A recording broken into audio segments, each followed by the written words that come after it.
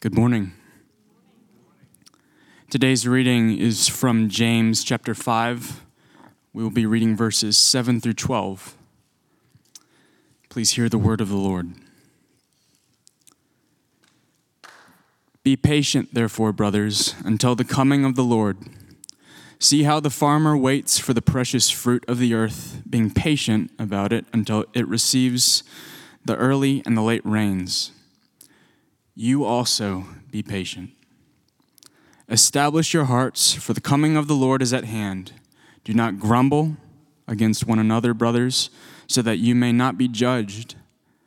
Behold, the judge is standing at the door.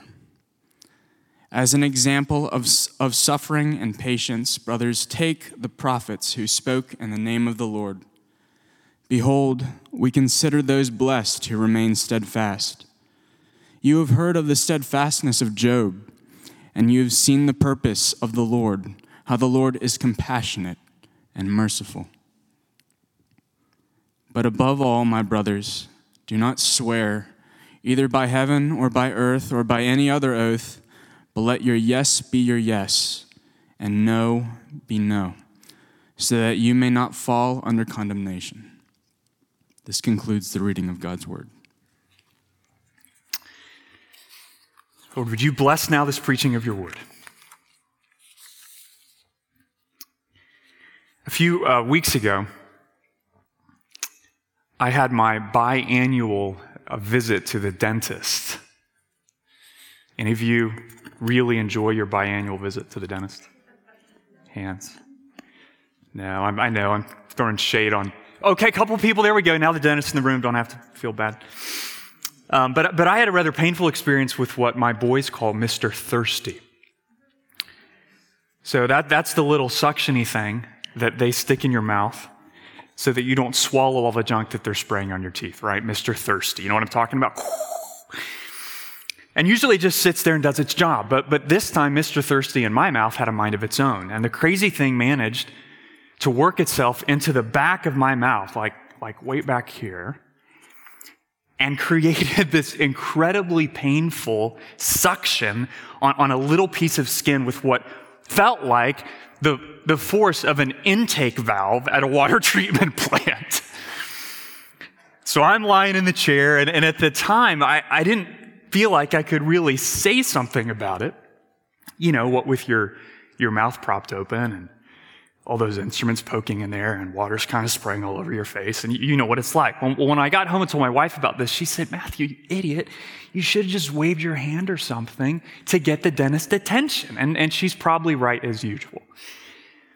But in this case, I tried to do what every good guy does, and that's to just fix the problem, right? So I tried turning my head to one side, subtly. Let's see if I could make it move. As I'm making this thing move, I tried lowering my chin to my chest. I tried wiggling Mr. Thirsty into a new position after the dentist pulled it out for 3 glorious seconds, and I went, "Oh," and then he stuck it right back in, and it fell down in the same place.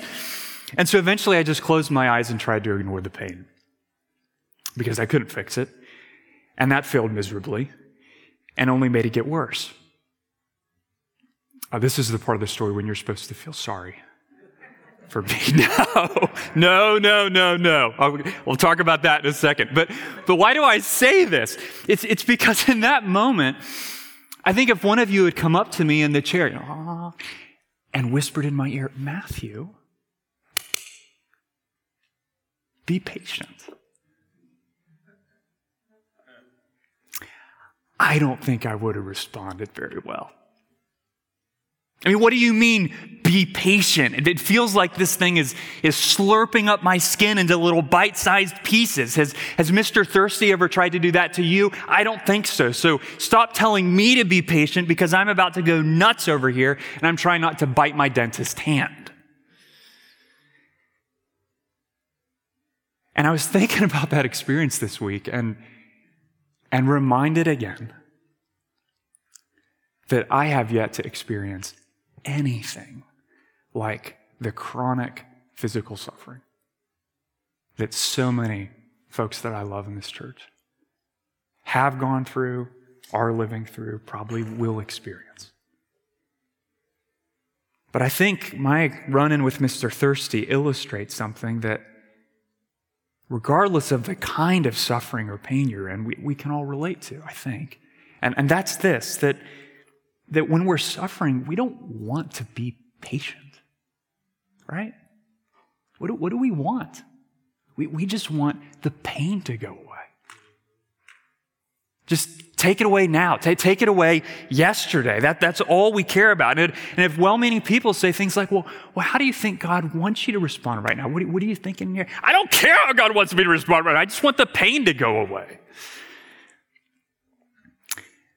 Well, in the first 6 verses of James 5, we get a glimpse of a pain that was not going away. Because there apparently were a number of poor members of this church James was writing to that were experiencing significant suffering because their employers were cheating them of their wages.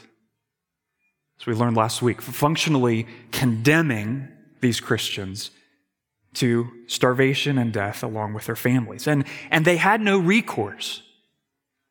Okay? They didn't have the court system or the Better Business Bureau or, sue their pants off or call the police. No, they couldn't just switch jobs the way we do. And so I wonder if you were living back then, friend, and one of your friends was getting cheated of their wages and, their family was suffering and, you were suffering too and you had nothing you could give to help. And they came to you and said, what would you counsel me to do? What would you say? I wonder if we would say what James says in verse 7. Look there. Be patient, therefore, brothers. Be patient. Part of me says, James, you're kidding me. Right? Patient with the sheep blocking my road on the walk home from the fields this week? Sure. Patient with someone robbing me and putting my family in danger of dying? Absolutely not. And by the way, James, while I have your attention, if you tell me to be patient one more time, I'm going to go find another church with another pastor who's a little more empathetic to suffering people like me.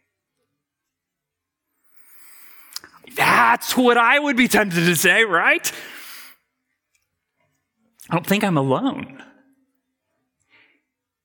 If you've been with us for more than a few months, you might remember that earlier this year when we were studying the Psalms, we saw that God never says, just trust me, right? He recognizes there are reasons for fear, but then what does the Lord do? He reminds us there are better reasons to trust the Lord. And friends, the same principle is at work in James' exhortation to patience here. He doesn't say, just be patient. What does James do? He gives us in this entire passage sturdy reasons to be patient. So hear the exhortation up front. It's not a complicated one. Brothers, sisters, if you're suffering, be patient.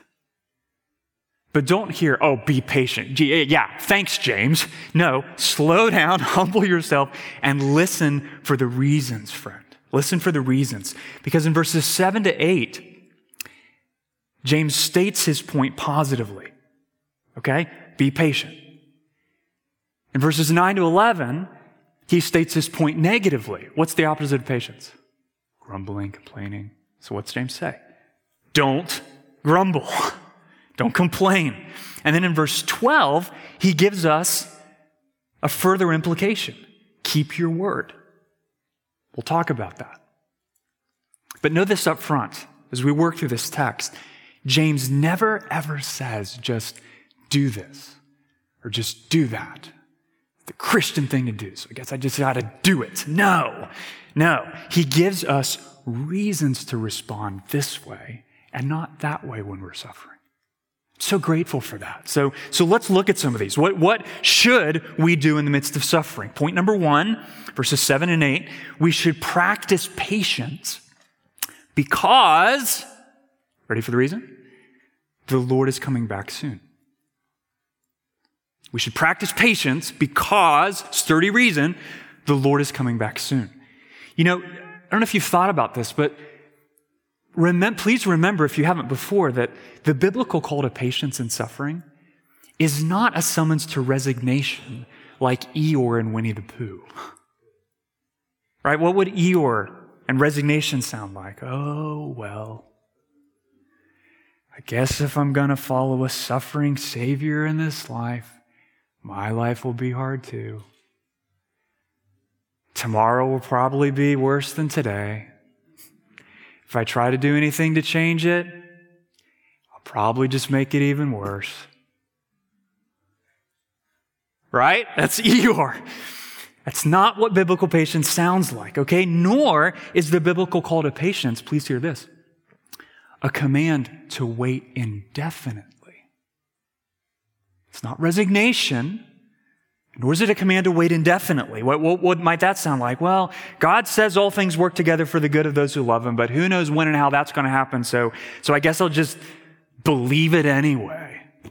No, look at what James says in verse 1. Look very carefully, friends, because biblical patience has an object. It has a focal point fueling glad expectation with a definite timeline on that. What does James say? Be patient, therefore, brothers, until the coming of the Lord, or until the coming of Jesus Christ. Friend, when Jesus Christ comes back, because He's coming back, to reward the righteous, amen, Karin, and to punish the wicked, and to make all things new. That's not just like, oh, well, that's interesting, duly noted. The next event in the story of redemption. It is. But you know what else it is? The coming of Jesus Christ is high-octane fuel for your patience. Why? Because Christ's return guarantees something, friend. For all who follow Him, it guarantees the personal and collective vindication and healing of the people of God. Personal and collective vindication and healing of the people of God. Listen to Revelation 20, verse 11. Then I saw a great white throne and Him who was seated on it. It's Jesus. From His presence, earth and sky fled away, and no place was found for them. And I saw the dead, great and small, standing before the throne, and books were opened. Then another book was opened, which is the book of life, and the dead were judged by what was written in the books according to what they had done. Vindication. Revelation 21, verse 3. And I heard a loud voice from the throne saying, behold, the dwelling place of God is with man, and He will dwell with them. And they will be His people, and God Himself will be with them as their God. He'll wipe away every tear from their eyes. Death shall be no more. Neither shall there be mourning or crying or pain anymore, for the former things have passed away. And He who was seated on the throne said, hear this, behold, I am making all things new. Is your name in that, friend? By the grace of God, that can be your experience. But you are not the one who makes all things new. You're not. Who does that? Jesus does, right? Jesus does. When someone sins against you, what do you feel? What do we feel? You know, when you run smack into the wall of chronic illness or broken relationships or sexual abuse or racism or premature death, what do we long for? We long for justice, right? We long for deliverance. We long for healing. We long for someone, somewhere to make that stop or to make them pay. And preferably, both. And in that moment, when we feel like taking matters into our own hands, or retaliating against our enemies, or doing whatever it takes to just escape the pain, regardless of the consequences, friend, the Lord Jesus, your God and King, has 3 words to say to you. 3 words. Wait for me. Wait for me. That doesn't mean that we fail to work for justice in obedience to God's commands. It does mean that we stop striving to make every wrong right now. And we start trusting Jesus to make every wrong right on that day. That's what it means. It's his job to make all things new, and it's our job to wait for him. And so, this is really practical. When your boss gives you an unfair evaluation, don't file suit against every person in sight, right? What do? Wait for Jesus. When your siblings whisper lies behind your back, don't launch a reputation campaign. Wait for Jesus. Okay, when your spouse hurts you for the upteenth time, don't give them a taste of your own medicine or decide, okay, I'm done, right? Ready? Watch this. Ring, gone. No, wait for Jesus. Okay, when the doctor says, again, I don't know why you're still sick. Wait for Jesus. When people in the church disappoint you, don't run away from his blood-bought bride. Wait for Jesus. Be patient. Because patience in suffering isn't our last resort as Christians. When all other attempts to work change have failed, patience is our first response as Christians. Because absent that attitude of heart, we are utterly incapable of navigating suffering in a way that is pleasing to God. You know, I was thinking about the first time that I planted seeds, like garden seeds. We're so disconnected from how our food shows up. It's like, oh, I thought it came from Kroger. Well, yeah, eventually. But it first involved farming. I was planting seeds with my boys for the first time a couple years ago, and I helped them to push that little cucumber seed in the ground. Showed them how to pour just the right amount of water on it. You know, don't dump the thing and, there goes the seed. No, gentle. And then I placed the tray under the plant light in our garage. Put the kids to bed. And I remember the very next morning, one of my little guys woke up and found me, and you know what the first words out of his mouth were? He's like, Dad, has my cucumber come up yet? I was like, buddy, we just planted the seed last night. You know? And I realized, okay, we've got a lot to learn here. We need to learn that farming takes patience. It takes patience. There are biological processes that have to go down that are completely outside my control. And you know, if you lived in the first century when James was writing this letter and you were in Palestine, you had even less control over your farming than we do today, right? Because they didn't have, automated irrigation pumps. They were completely dependent on receiving the early rains just after sowing and the late rains just before harvest.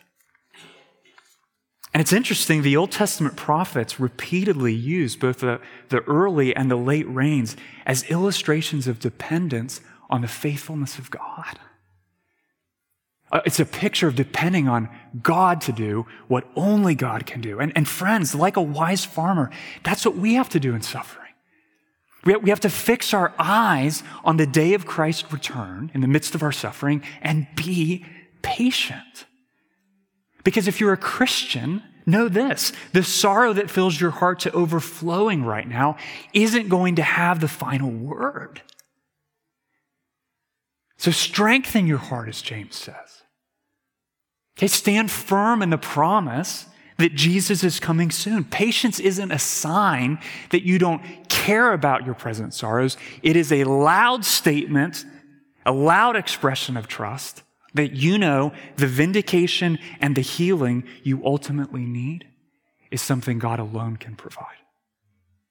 That's what patience is. But I can hear the objection, If you've lived long enough, you've probably heard this. Matthew, God's people, you Christians, have been waiting for over 2,000 years. Why'd you have to bring that up? Awkward. And Matthew, I've been waiting for 20-some years and my sister still hasn't said sorry. And my boss still hasn't said, I was wrong. And my spouse still hasn't said, will you forgive me? And my doctor still hasn't said, we've figured out the problem. So, Pastor, why is God taking so long?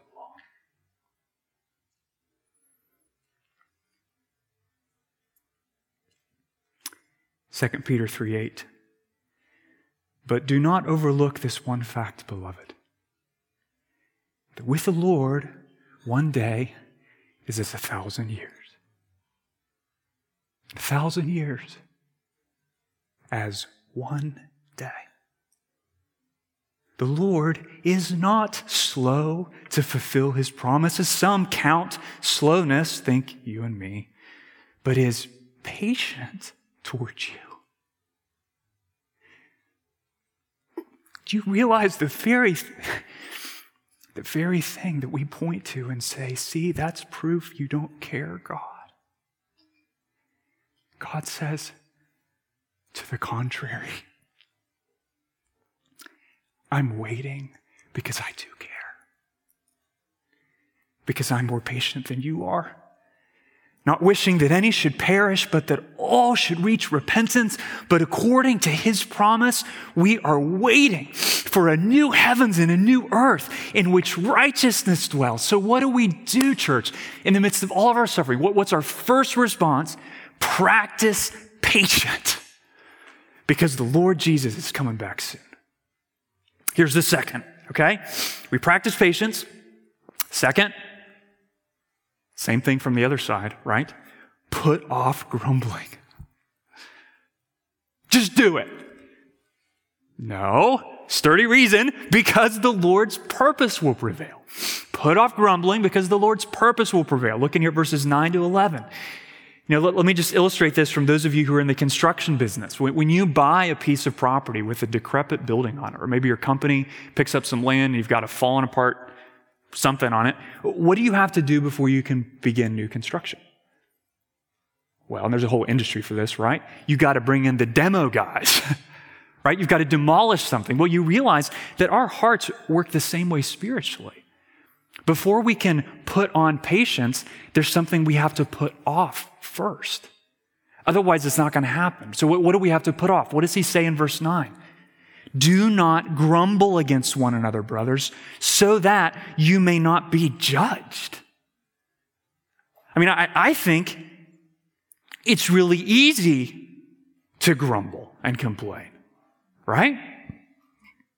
I mean, when somebody's annoying us or hurting us or just being difficult, maybe you're street smart enough to not, retaliate directly. Well, back at you. I mean, maybe you have, but don't tell me that. But I think more of us are prone to, snag a friend. Or maybe snag all our friends on social media, our friends. And say, I just don't understand why people think behavior, fill in the blank, is okay. I mean, do they understand how hurtful that is? Crazy! Da, da, da, da, da. Maybe you even go in for the kill and actually use their name. Well, think about what we're chasing when we do that. I mean, whether it's in person or online, right? Same thing. I think we're looking for a a combination of affirmation and sympathy. We want people to validate our assessment of the situation and agree that we're right and they're wrong, which makes us king of what hill? The victim hill, right? Because that's the moral high ground in our society. We want all our friends to side with us against the bad people, whether the bad people are, our unreasonable spouse or the other political party. So why is grumbling and complaining like that about other people always wrong? Always. Regardless of the circumstances. Well, friend, it's because of this. Whenever we grumble and complain, whenever you do that, we are trying to do God's job for him. Think about that, okay? We're posturing ourselves as the authoritative judge of that person's life, when the true judge, Jesus, is actually what? Standing at the door, James says. About to walk in the courtroom. It's as if we're waiting in court and we say, you know what? I just don't think he's going to show up. So we kind of shove the bailiff aside and we walk up there and I sit on the, hereby call this court to order, guilty, And the true judge he's just about to walk in. Friends, Jesus doesn't look kindly on pretend judges. If you decide he's taken too long and start denigrating or condemning other people, especially in the public square, guess what's going to happen when he returns and walks in that courtroom? You will not find yourself in the gallery. You will find yourself on the stand. Condemned by Jesus for the way you condemned people. And the problem, please hear this, because I can just hear, well, Matthew, are you saying? I'm not, listen. The problem isn't making moral assessments of what other people are saying or doing. What's that called? Biblical discernment. The problem is that instead of patiently waiting for God to vindicate us or confirm our assessment of the situation, we take matters into our own hands and start what? Berating, accusing, complaining, tearing down the people who hurt us in the ears of all who will listen. And so we turn our office at work into a personal courtroom. We turn our home into a courtroom. We turn the church into a courtroom. You know what we're really good at doing? Turning the entire World Wide Web into a courtroom. Friends, Jesus is the judge, and you're not. That's the point. And I don't care how many other people are grumbling and complaining. You're a Christian. Okay, that means you march to the beat of a different drummer. You're a follower of Christ. And if you, my friend, are just as vitriolic or spiteful or grumbling and complaining like everyone else with what you say in person or say online in the name of standing up for what is right. You know what's going to happen to all the people around you? They're going to start to wonder if the judge you claim to follow is actually worth waiting for. Or maybe he's not. Because from your behavior, it seems we should just fight this out on our own. But if you refuse to do that, you say, I'm not going to try to do God's job for him. If you refuse to grumble and complain, personally or privately, when you are hurt or oppressed, I promise you this, you will be sorely misunderstood. Because people will think you're not sufficiently angry. Or people will think you don't really understand how you've been wronged. Or people will think you're not standing up for yourself. And friend, in that moment, do this. Let Jesus take care of them. Don't trouble yourself with them. Because patience isn't passivity. It's not the do-nothing option. Waiting for Jesus is the most difficult response you could choose. Don't tell me it's the do-nothing option. It's exceedingly, active and volitional. And furthermore, it is a powerful witness to the trustworthiness of the king and judge you claim to be following. Your patience in suffering might be the most powerful testimony God ever gives you to the existence and trustworthiness of your God. And there are two examples from the Old Testament. Man, we could camp out here. Two examples in verses 10 through 11 that show us what that sort of steadfastness looks like in action. Okay, we need examples, right? Okay, I get it, Matthew, this feels really hard, so can I have an example? Sure. What's this look like in action? Well, think about how the prophets in the Old Testament illustrated through their life the truth of their message. You've got men like Jeremiah who were horribly mistreated by their fellow Israelites, despised and hated for what the Lord told them to do. Do you know if you read the book of Jeremiah, it seems over the course of a 40-plus year ministry, he had only 2 converts. That's tough. And yet, the prophets remained patient. Obeying God made things harder, not easier. So were they perfect? No. Think Jonah. But were they faithful by the grace of God? Yes. Jeremiah was faithful. They didn't major on grumbling and complaining, asserting their own authority or their own name. What did they do? They spoke, what does James say? In the name of the Lord. They used all their words to point to the true judge and testify to his supremacy. Or think about the life of Job, right? Example number 2. It's a complicated one, but what's the essence of that? Well, Job refused to stop trusting the goodness and righteousness of God, even when it heightened the confusion and pain he was experiencing in his suffering. So his wife says, hey, Job, I got one thing to say to you. You should curse God and die. But Job refused. What did he do? He poured out his anguished soul to the Lord in prayer with perfection. No. Faithfully? Yeah. And what happened in the end after the Lord graciously exposed his pride and kindly taught him that the ways of God are higher than his own? Job 42, verse 10. And the Lord restored the fortunes of Job, and the Lord gave Job twice as much as he had before. And the Lord blessed the latter days of Job more than his beginning. What does that prove, friend? What's the point of that illustration? Well, it's that even when God's purposes defy our feeble understanding, they will ultimately prove to be exceedingly good. Or as James says in verse 11, and you have seen the purpose of the Lord, how the Lord is compassionate and merciful. Friend, God isn't compassionate and merciful to his suffering people despite their suffering. Okay?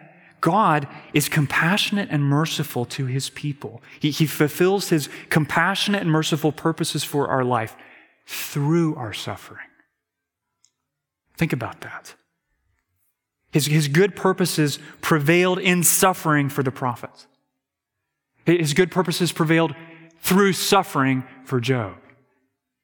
And his good purposes will prevail through your own suffering if you're willing to patiently trust and wait for him. So put off grumbling, put off complaining, not just to avoid Christ's judgment, but so that you can see the good purposes of the Lord prevail in your life. That's the second thing we do. Here's the final way we respond. Verse 12, keep your word because the Lord keeps his. Keep your word because the Lord keeps his. Be patient, practice patience, put off grumbling, and keep your word. Reason? Because the Lord keeps his. Now, reading this and even studying this week, I thought, oh gosh, this doesn't seem connected at all. I mean, he's talking about suffering, and then he's like, hey, and you over there swearing, stop it.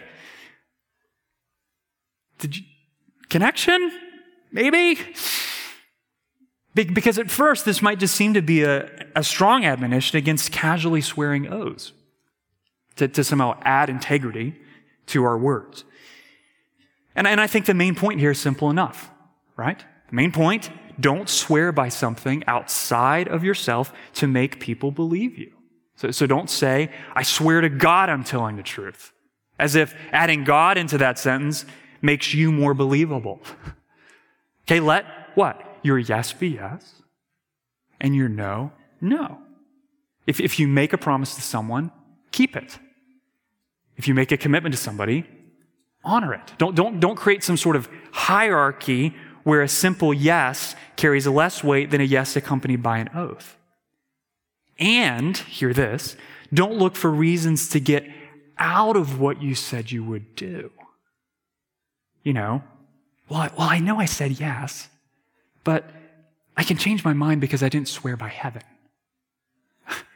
To which James says, nonsense, okay, nonsense. As Jesus urges us in Matthew 5, practice honesty and be faithful with your words. Why? Because liars are one of the groups whom Christ will condemn at the final judgment. That's a promise God will not fail to keep, so take care to keep yours. But that point is more connected to our response to suffering than we might realize, friends. Have you ever been in a situation where you made a promise or a commitment to someone, but as the deadline approached or the evening arrived, you realized, I think there's a more pleasant opportunity over here. And I think if I do what I said I would do, my life will feel harder, not easier. And I'm afraid I'm going to experience some suffering if I follow through. So let me see if there's a way I can back out. I could preach a whole sermon on this, but I think part of the reason our culture is so averse to making and keeping commitments, even as Christians, is that keeping our options open gives us a sense of control over our suffering. Why should I bother keeping my word if it makes my life harder, not easier? Whether I said yes to something formal like a marriage vow or something informal like an RSVP to a friend. If that makes my life harder, if it leads to suffering, well, why not just back out? Duh. Well, the biblical answer to why stay the course and be faithful to your word includes avoiding the judgment of God, which James refers to, verse 12, but it ultimately goes back. Please hear this, friend, to the promise in verse 11 that the Lord's good purposes in our life cannot be thwarted by suffering and will actually be accomplished through suffering. And you know what that suffering includes? That includes the suffering you experience by keeping your word. That's the connection. So if you make a commitment, keep it. If you make a promise, do it. Don't try to keep your options open to avoid suffering. Be faithful to your word, friend, even if it costs you something, because the Lord will be faithful to his. James opened his letter by raising our eyes to behold the good work God accomplishes through our suffering. And as he prepares to close, he goes right back there to our suffering on the same theme, except this time he focuses on our response. And so he says, since Jesus is coming back soon, and since Jesus is compassionate and merciful in all his ways, how should we respond to the judge of all the earth in our suffering? We should be patient and faithful. That's the main point, okay? In the midst of suffering, be what? Be patient and be faithful. Just cause? No. Because we know something. Sturdy reason. We know that the judge of all will bring his good purposes to pass. That's why we be patient and be faithful. That is never going to be easy, friends. I don't think I need to tell you that. But on the final day, when you see your king face to face, I will tell you this. You will not regret the choice you made to wait for his vindication and to stop trying to do his job for him by grumbling and complaining, and to keep your word, even if it costs you something.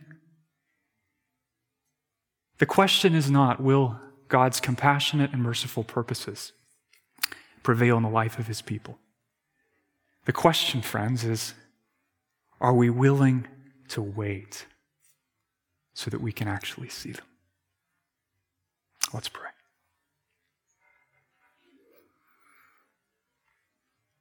Heavenly Father, we need your help. Big time. Big time, because whether it's Mr. Thirsty